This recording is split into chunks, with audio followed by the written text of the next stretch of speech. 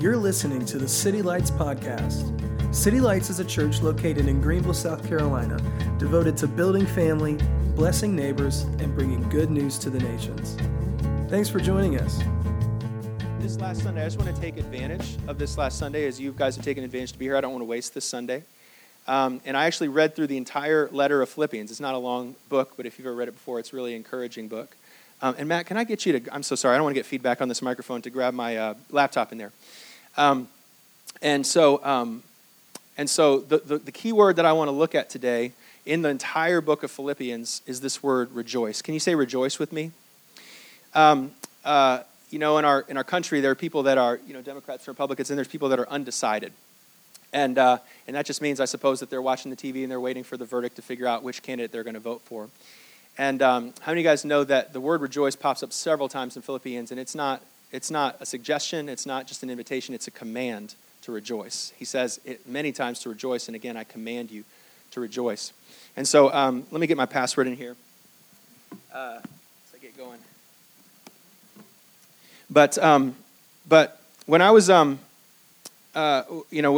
when I was young, I was babied by my mom, because my mom's a single mom, so she didn't have anything else to do but dote on me, and I'm also a single child. And so, ladies, if you don't want to marry a baby, don't marry an only child.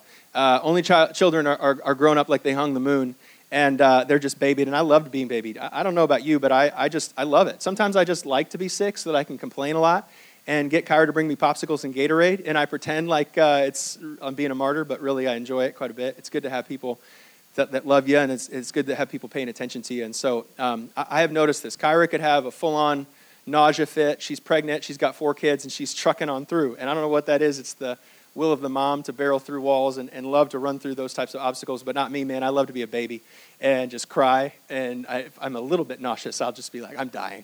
It's over. Tell Matt to preach on Sunday. It's not going to happen. Is how I handle my man colds. Trials sometimes are easier. If you've ever noticed, sometimes it's easier to go through trials, because in trials you actually have typically more support around you and less expectations. We like, in some ways, trials. It's sometimes easier to have trials on the outside than storms on the inside. Actually, some people, you'll notice, whether because of codependency or dysfunction, actually like to be in trials, because it helps them feel and understand the problems that are around them, rather than having to deal with the problems that are inside of them. I used to have students in my class, and they loved when there was like a fight or something that would break out, or some drama. Anybody have drama? People that love drama, they start drama. They can't wait. If there's a little bit of peace anywhere, they just start drama up, because it's like life isn't happening if there's not drama. Because they know that when there's drama in the classroom, they're not accountable to the work. They know when there's drama and disruption, it means they don't have to actually take the next step and push forward into their own struggles, because they have a projection, an excuse of why they're not having to be accountable to their work. And so I think it's a human thing. I think it's a human thing that we like to have storms around us sometimes, because it keeps us unaccountable to the storms within us.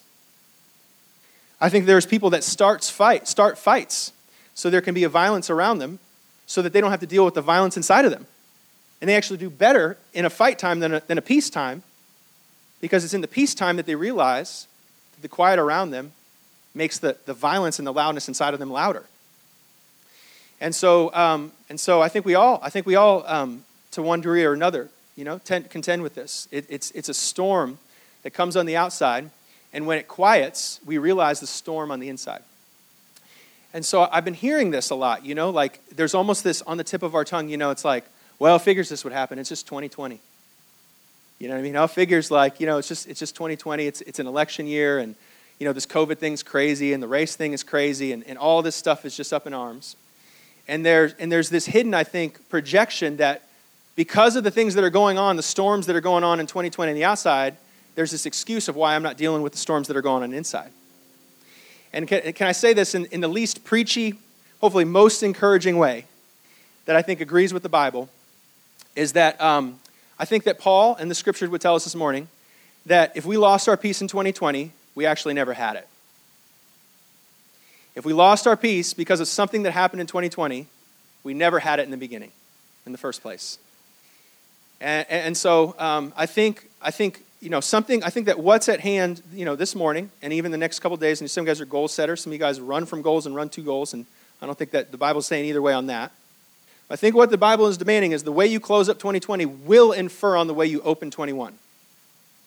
The way you end your year and look back on the last year will deeply impact the way you swing out and lead forward and look forward into the next year. And so the Bible says it's not a suggestion, it's a command, rejoice. It's your job, it's your task, and it's imperative that you figure out a way by the end of this calendar year to rejoice about that year. Because if you sow anxiety into 2020, you're going to bring anxiety into 21. And so joy is a choice. So that's the decision you have, and what's the decision that you're going to make? This is what Paul talks about. So let me just give you the outline, and you could read it in 20 minutes. Philippians is a letter written by Paul to the church in Philippi. It's a Roman city that is heavily persecuted against Christians, like most of the places Paul is, and that's why he's in the jail, and that's why he could be executed. And Paul, as he begins the letter and moves towards the end of it, he makes this very important conclusion, is that actually the fact that he is in chains, and Paul calls this being in chains for Christ, is the way that Paul puts it in chapter 1, is actually not a detour, but a destination. When I'm giving you this message and I'm talking to you, you're getting the words that are coming out of my mouth, but you're also getting me. Like you're getting the Sunday after Sunday, 52 weeks a year of me talking, and you know my story, my kids. And so when I'm talking, it'd be quite different than if Sharon were to get up here and talk and say the same exact words. It could mean something completely different because the medium is the message. You're hearing my story because I'm a 6-foot Asian person with 4 kids, and you know some of my story and my single mom, blah, blah, blah, blah. It's not just the message, it's the medium. And Paul is realizing that there is a setup going on in his letter, and he's realizing that the fact that he's in that jail is not a tangent, it's actually the point of the entire message. And so what you have in there is a picture. It's a picture of Jesus, of somebody in the middle of a prison rejoicing. It's not just a letter that's just for doctrine. You're not supposed to peel through it and just figure out what the 15 points about suffering are and how that lines up with depravity or something like that. You're supposed to see a person in tears writing a letter to a church. And you're supposed to see a person who is able to, in the middle of storms, in the middle of chaos, in the middle of a prison, finding rejoicing and demanding that peace is not just up there, it's down here. And peace is a choice. And joy is a choice. And so, this is what I put on the screen here, is that peace is, this is what we need to take away from the letter of Philippians. The entire theme here is pretty much summed up in this, is that peace is not just something that's possible, but it's something that is commanded. And Paul is realizing, you can see his line of thought. He's like, well, if I live this way, then that's a win because I'll get to preach the gospel. And actually, it's even better that I'm in this place because he says in the very beginning, there's a bunch of people that are stirring up trouble and preaching the gospel, what he calls for selfish gain. Like there's people that have agendas. There's people that want to make money and be famous, and there's people that want to buddy up to you and get you to like them because sometimes the preaching circuit can be an ego circuit. And it feels good to say things and for the church to do this and that and for there to be a platform and so forth. And so Paul's like, it's a great platform to preach a pure gospel is not on a pulpit but in a prison. Because that's when it's going to be pure. That's when there's no agenda. So he's saying, if I live, that's a win because the gospel advances in a pure way with no agenda, no strings and no hidden agenda. And if I die, then I'm with Christ, and so I win either way. And so there's a demand here. It's not just telling you what to do, but he says in 2 occasions, I want you to follow my example, and I want you to join in my suffering. Because to live is Christ, and to die is gain. And so it's just this own unavoidable thing, that if a preacher can be in a prison and preach the gospel with joy and rejoicing, it demands that so could we in 2020 and beyond. And so this is what the theme is. So this is what Philippians 4 says in verse 4 through 7. It says, rejoice in the Lord always. I say it again, rejoice. This is the closing chapter of the letter. He's kind of summarizing things. Let your gentleness be evident to all. He says, the Lord is near, and do not be anxious about anything, but in every situation, by prayer and petition, with thanksgiving, present your requests to God, and the peace of God, which transcends all his understanding, will guard your hearts and your minds in Christ Jesus. in Messiah Jesus. And so there's 3 points I want you to take away from this message this morning. I'll just keep it real brief and real simple, but it's this. I think that the aspect of Paul being in a prison, writing a letter to the church in Philippi with great joy, having no needs, and learning how to be content in all circumstances, whether based abound, hungry or full, high or low, it's a demand and a command from the gospel to say that peace is not something that is optional. Peace is something that is commanded. And so there's 3 things that I think that this letter will show you. You can go ahead and read it and see all 3 themes. Number 1, that peace comes from joy, and joy is a choice. It's not an accident. Joy is a decision. There are people that will have joy in 2021, and every single one of them did it because of decision, not by accident. There are people that have joy in 2020, and if they have joy and they have peace, it's not because it's on accident, it just landed on the doorstep. It's because they made a concerted effort and a decision this year to have joy and to guard their joy. Number 2, the joy is just not some superfluous, kind of pie-in-the-sky, optimistic, Pollyannic viewpoint, but joy is actually the truest thing. Joy is not just optimism, it's truth. And lastly, that joy is not just something to think about, but also something to do and something to practice. And so, so this is the reality. We have an excuse for anxiety at every corner, but we have an opportunity for joy in every door. So when I was young, one of the great things that my parents handed down to me was the practice of exercise. My mom and dad were not church growers, and so in many ways, my church, basically between 2 and probably 15 when I started going to church, was at the track. And my dad would go out there in the shortest possible shorts you could ever wear without getting arrested, and just sweat and run around and be an Asian model. He looked good doing it, I got to confess. He's a muscular dude. And my mom would be out there, and she'd just track, and she'd pace, and they would just run and run and run. And man, I would just watch them run in circles, and it was just so peaceful for me. It's so peaceful for me to see my parents be together. It's peaceful for me to see my parents be consistent, to be committed to goals. It was peaceful for me to see them come up against hard things of running, you know what I mean? And see that as a physical and visual metaphor, to see that my parents endured things. That was important for me to see that happen. And even more than that, what I take away from that at 36 now, is that I have never gone a day in my life being intimidated by exercise. I've always loved exercise.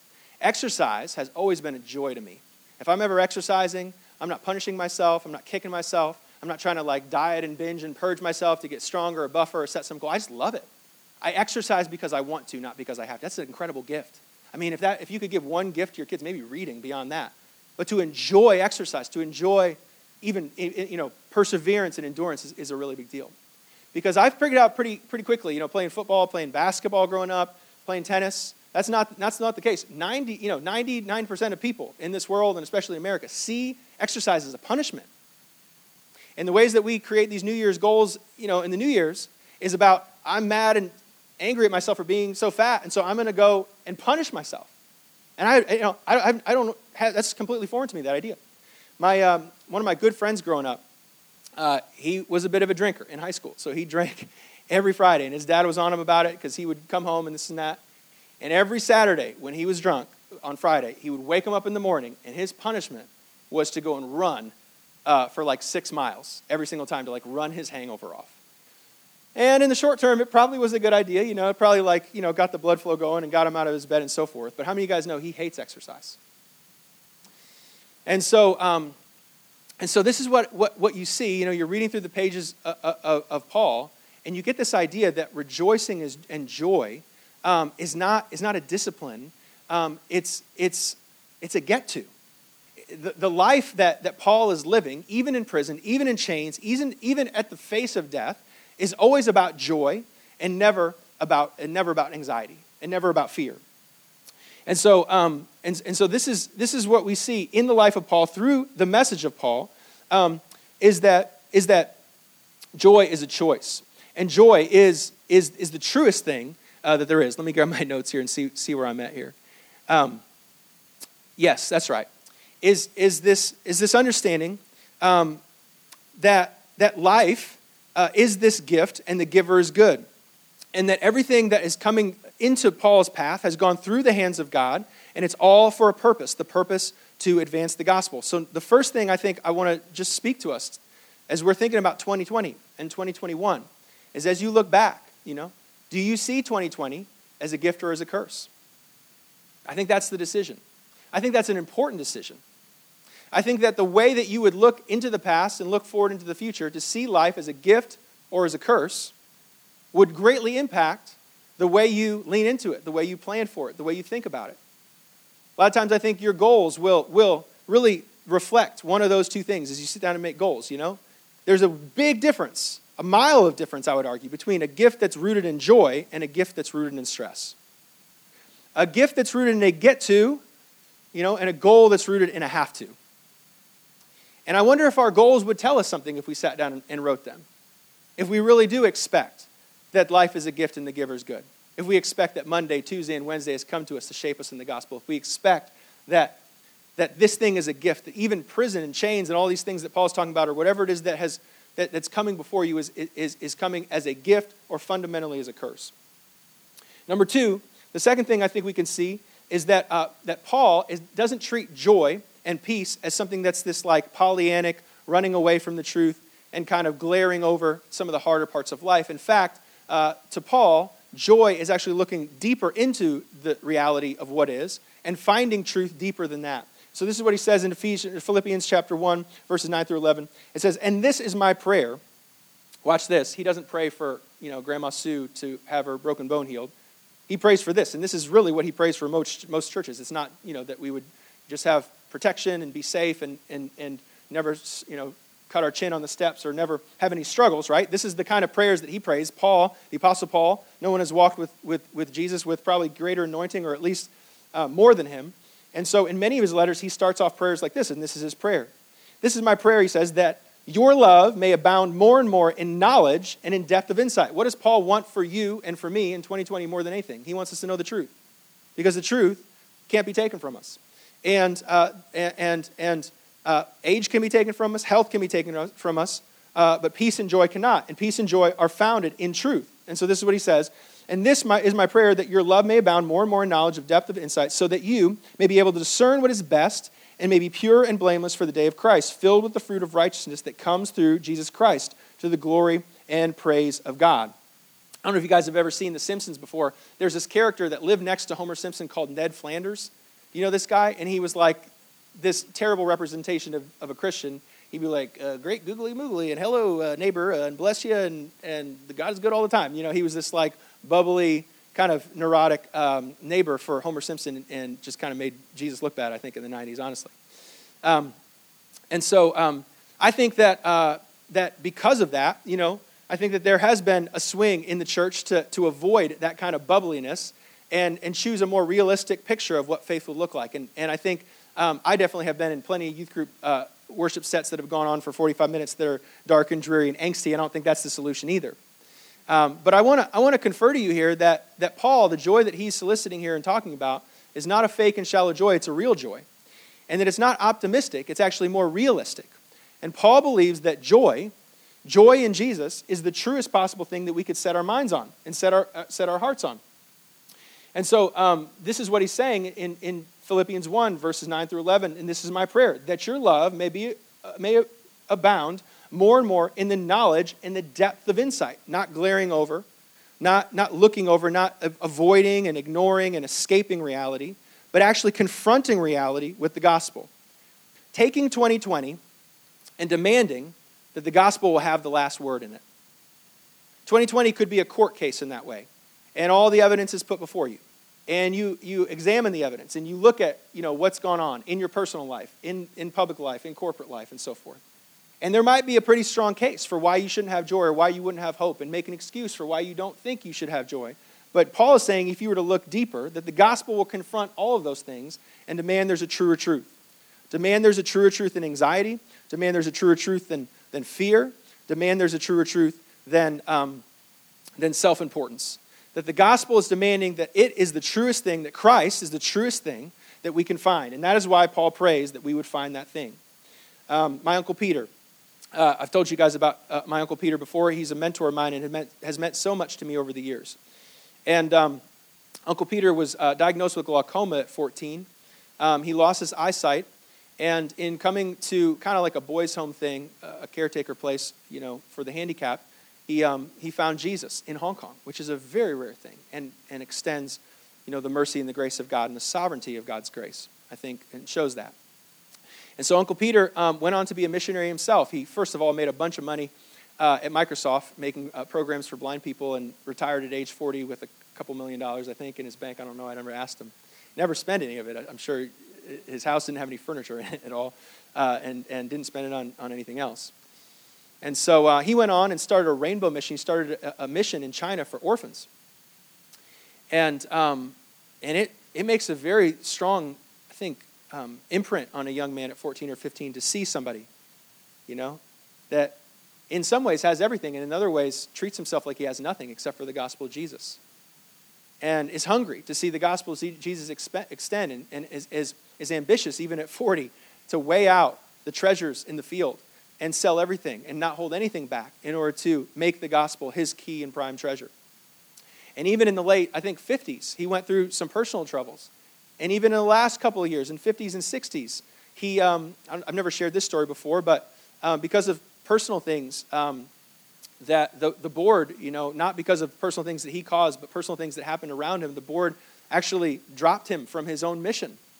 And so here he is now. He's 50, and back when the Rainbow Mission kind of let him go. And he decides that Jesus is not done working in him yet, and the gospel is still profoundly important to him. And then he goes and starts right now like a care group for blind people in the COVID season.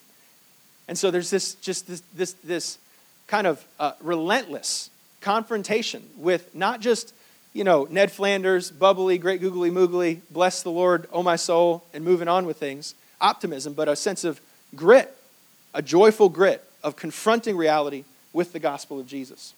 And so this would be my intentional question to you, moving into this last point. It'll be on the screen, but maybe you'd consider this as you kind of gather your goals and gather your thoughts from the year. How will you confront 2020 with the gospel? This is what Paul says in Philippians 4, verses 8 through 9. Finally, brothers and sisters, whatever is true, whatever is noble, whatever is right, whatever is pure, whatever is lovely, whatever is admirable, if anything is excellent or praiseworthy, think about such things. Whatever you have learned or received or heard from me or seen in me, put it into practice, and the God of peace will be with you. You see how active that is? Do you see the decision of what television channel in your mind Paul thinks you have, the authority that you have over your thoughts, and how important those thoughts are, that he would open his letter with the prayer, not for your arm to get better or your cancer to go, but for your mind to know the truth. Paul seems to think that a person that knows the truth and has the truth in their heart and in their mind and is meditated on daily is a powerful person indeed and a free person indeed. And he is saying that we have a decision to make. And so I want to invite you, I would have brought it up here, but I'm almost through my first prayer book, these little prayer journals. And I've brought those things, here to City Lights as something that I don't intend on letting go of. I think that if even 4 of us were to do those prayer journals, we as a church would all be richer for it, because I think that a mind that is meditated on Christ is a healthy mind. And a mind that's not is incapacitatedly unhealthy. And so Paul seems to think that one of the most important things that you can do is not fix your heart and your mind on what you wish could be or what you hope would be, but on what is and what is true.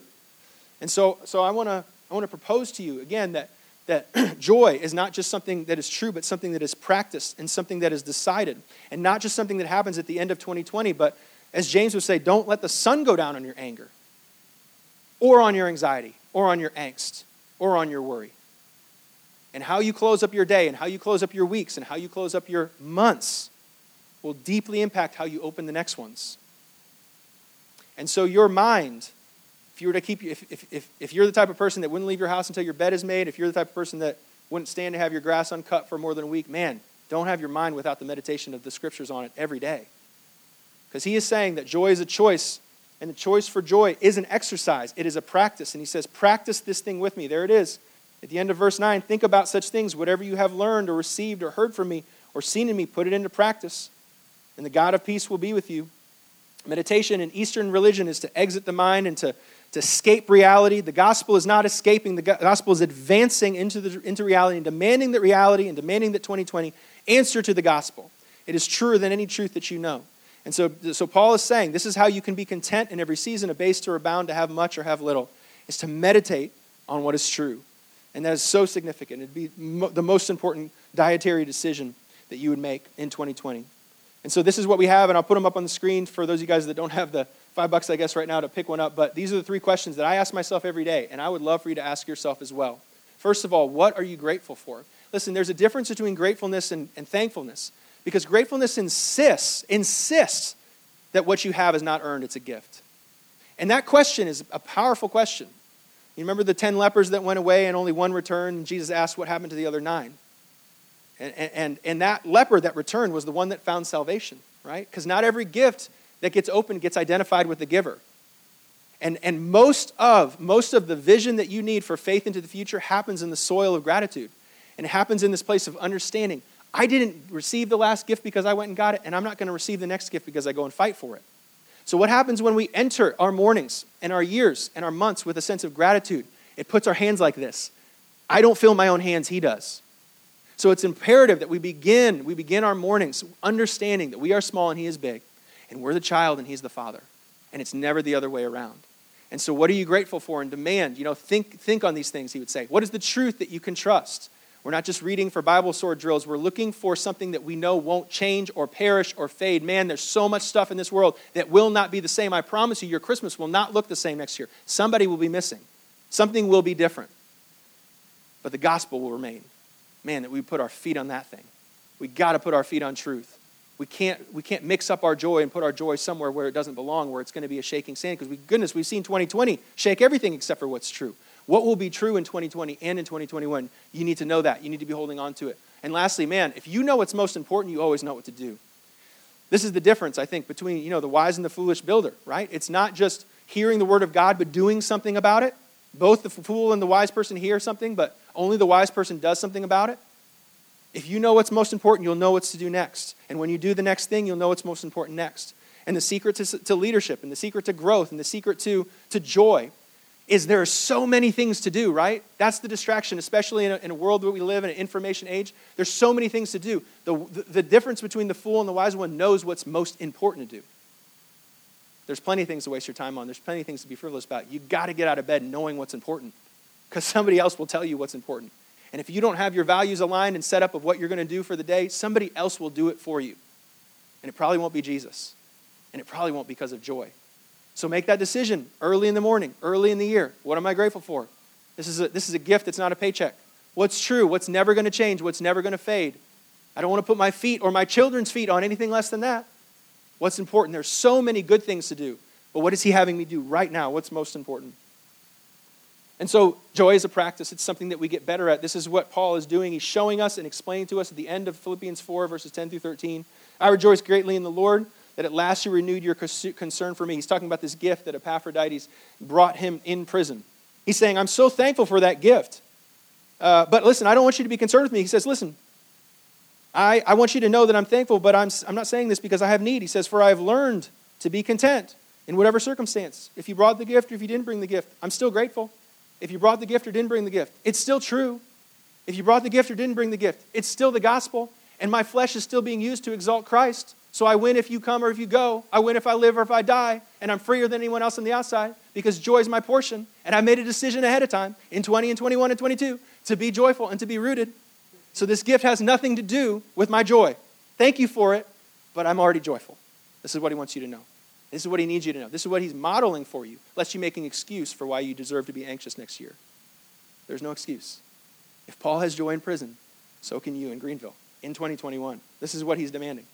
I have it in need and I have it in plenty. I've learned the secret of being content. And in every other situation, whether fed or hungry, whether living in plenty or in want, I can do all things through Christ who gives me strength. Look what he says at the very end. It's a practice. And in this example, he invites us to observe him, but also follow him.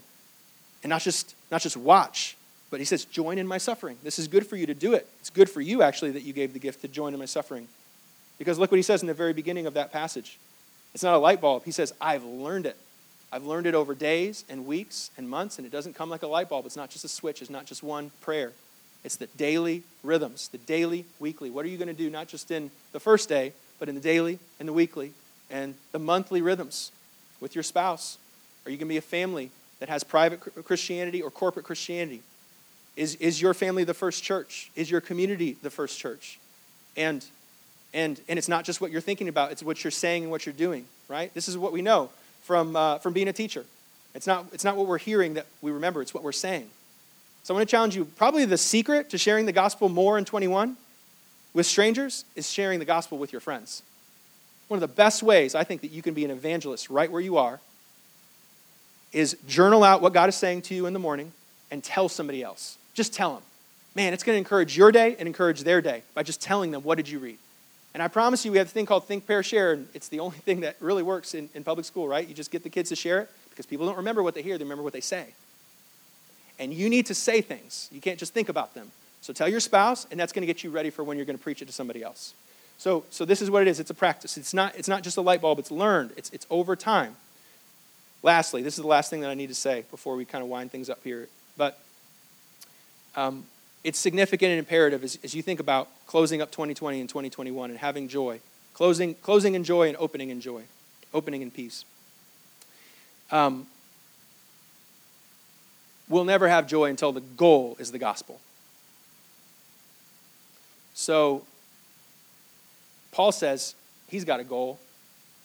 He even calls it salvation. He acts like he doesn't have it. He's going, I'm going to stress on forward to the goal because I don't want to anticipate or expect that I have something that I don't have. He said, I'm pressing forward and not looking behind and expecting anything. And I call all my flesh and my degrees and my aptitude and my intelligence, I call it all as rubbish, except for the gospel, except for Christ exalted in my body. This is what he's saying. And so part of this whole, I can do all things through Christ, is not for you to score touchdowns, right? Like, it's to advance the gospel. And here's the reality. The gospel won in 2020. I don't care what party won. The gospel won in 2020. And you either resisted that or you advanced into that. But he'll use you either way. He'll use you as the friend or the enemy to show off his gospel. So how you win every game is depending on what team you're on. You're not promised to do all things to reach all your goals. You're promised to reach his goal, and his goal is the gospel, that his gospel would advance. That you would be put in a position either high or low to show off the gospel. Why? Because if I'm blessed, it means that he's been good to me. Gospel. If I'm abased, it means that he's sufficient for me. Gospel. You win either way. You see it? That's where the joy is. So the goal is not just to set your New Year's resolutions for six-pack abs. It's to see the gospel advance. And your joy is dependent on that, because if you set a goal opposite of his agenda, it will never succeed. Right? So this is where we need to find the alignment. And so it needs to be a cautionary there, an asterisk mark. This is not an open-ended invitation to just do whatever you want in Jesus' name. It's to advance the gospel. It's to see Christ exalted in my flesh, is what Paul says. So the good news is, and the reason why we can rejoice, is because the gospel won in 2020. And whether you were fed or hungry in 2020, or plenty and in want in 2020, or whether you have been exalted and given a promotion and a pedestal, or whether you've been rightfully or unrightfully demoted in different places and stations of life, the gospel has advanced. And there it is. We have much room to celebrate and much room to rejoice in. And so rejoicing is not an option, it's a command. And he wouldn't command you to do it if you weren't able to do it. Rejoicing is a choice. It's an option. And you have a year in front of you, and what happens in the year in front of you greatly is impacted by how you close up the year behind you. And so he wouldn't ask you to take a step that he isn't anointing right now. And I want to encourage you to fight for joy and fight for rejoicing. It's important. It's important for your neighbor and for your family and for your friends and for your future that you close up this year with a note of rejoicing. That the gospel is won this year, and it's advancing you, and you're closer to him than you've ever been before. And you know him more than you've ever been before. And we should count it a joy to suffer all kinds of trials and persecution, because to suffer is to be with Christ. And to suffer is to be for Christ. And to suffer is part of being with Christ. So we have much to rejoice in and much to celebrate. And so name that thing, man, and tell somebody else about that. Because it's important that somebody else hears your letter and hears your sermon in the prison. That somebody else sees Christ exalted in your life, whether you were lifted high or put down low. It's important that somebody else would hear your message, to hear the gospel incarnated through your life, the way that it was through Paul's. All right, I'm going to invite the band come forward and to practice what Paul is preaching here. I want to invite you guys, just even to do right here what we're talking about, everybody's got a cell phone, right? I don't want to assume that everybody does. But this is what I want you to do. We're leading towards a prayer moment. You're going to pick a partner right now, and you're going to pray with somebody, so be ready for that.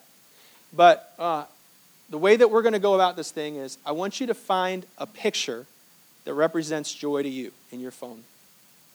And this is why it's important. It's important to name it. It's important to see the gift and open the gift and remember the gift, because heaven knows there's plenty of things that are trying to invade your mind and take captive your thoughts and your imagination. So Paul would say, make all your thoughts obey Christ. And how you do that is to rejoice in the gospel extended. So I want you to find that picture. And there's probably a reason why there's joy there. There's probably a reason why it doesn't have anything to do with money. It has nothing to do with personal performance. It has nothing to do with something you earned. But it probably has something to do with something that's priceless and eternal. So I want you to find that picture. Go through your phone even right now. That's fine. The band will kind of play. And I just want you to share it with somebody. Tell them why you're grateful. And whatever comes to mind, what's true about that picture to you? What does it tell you about the Scripture? What does it tell you about God's nature? What does it tell you about the character of God? What does it tell you about the gospel? What's true about it? And before we worship, we're just going to do a quick little prayer with somebody next to you, thanking him. The way we close up the year, the way we reflect on these past pictures, deeply impacts the next pictures that will end up in our phone. Deeply impacts the way. Gratitude is the soil for faith. And the way that we can steward our eyes and our heart towards faith and not fear is to rest in gratitude. So I'm going to pray for us, and I want you to guys kind of look at your phones there, and these guys will lead us in some music in just a moment to close up. But I'm excited to be mighty in him and to boast in him.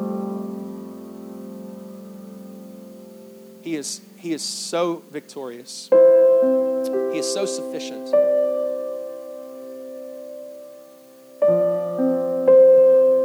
He is so complete in his confrontation of the lies of 2020. He sent angels on your behalf. He's protected you from things you didn't even know. And yet, he's still not done working. And he's using fools like you and me to bring about eternity, to rescue captive souls and advance his gospel in this time. Your family, your neighbors. How did he do that? How and why would he do that through somebody like us? Except because he's good. Except because he has grace. Visit us, Holy Spirit. Do not let us be the fool who looks in the mirror and looks in our phone and turns away unchanged, Lord. But change us. Ready us, Lord. Give us a gritty faith, a hearty joy. Thank you for the perseverance of the saints. And thank you, Lord Jesus, for your completion of the task of the Holy Spirit to visit us and change us. And I pray that you would make us mighty in your hands and aggressively joyful, persistently joyful. Thank you for the prayers that are going to go up and rise up before you because they're real, man. Because they're not fake and they're not platitudes, because they're real. And thank you for the real gospel. So for these phones and for the conversations and the prayer and for the worship that will follow, we thank you that they represent a faith looking backwards and therefore a faith looking forwards. We thank you and trust you with this year for the things we care about most, because you're trustworthy. In Jesus' name, amen.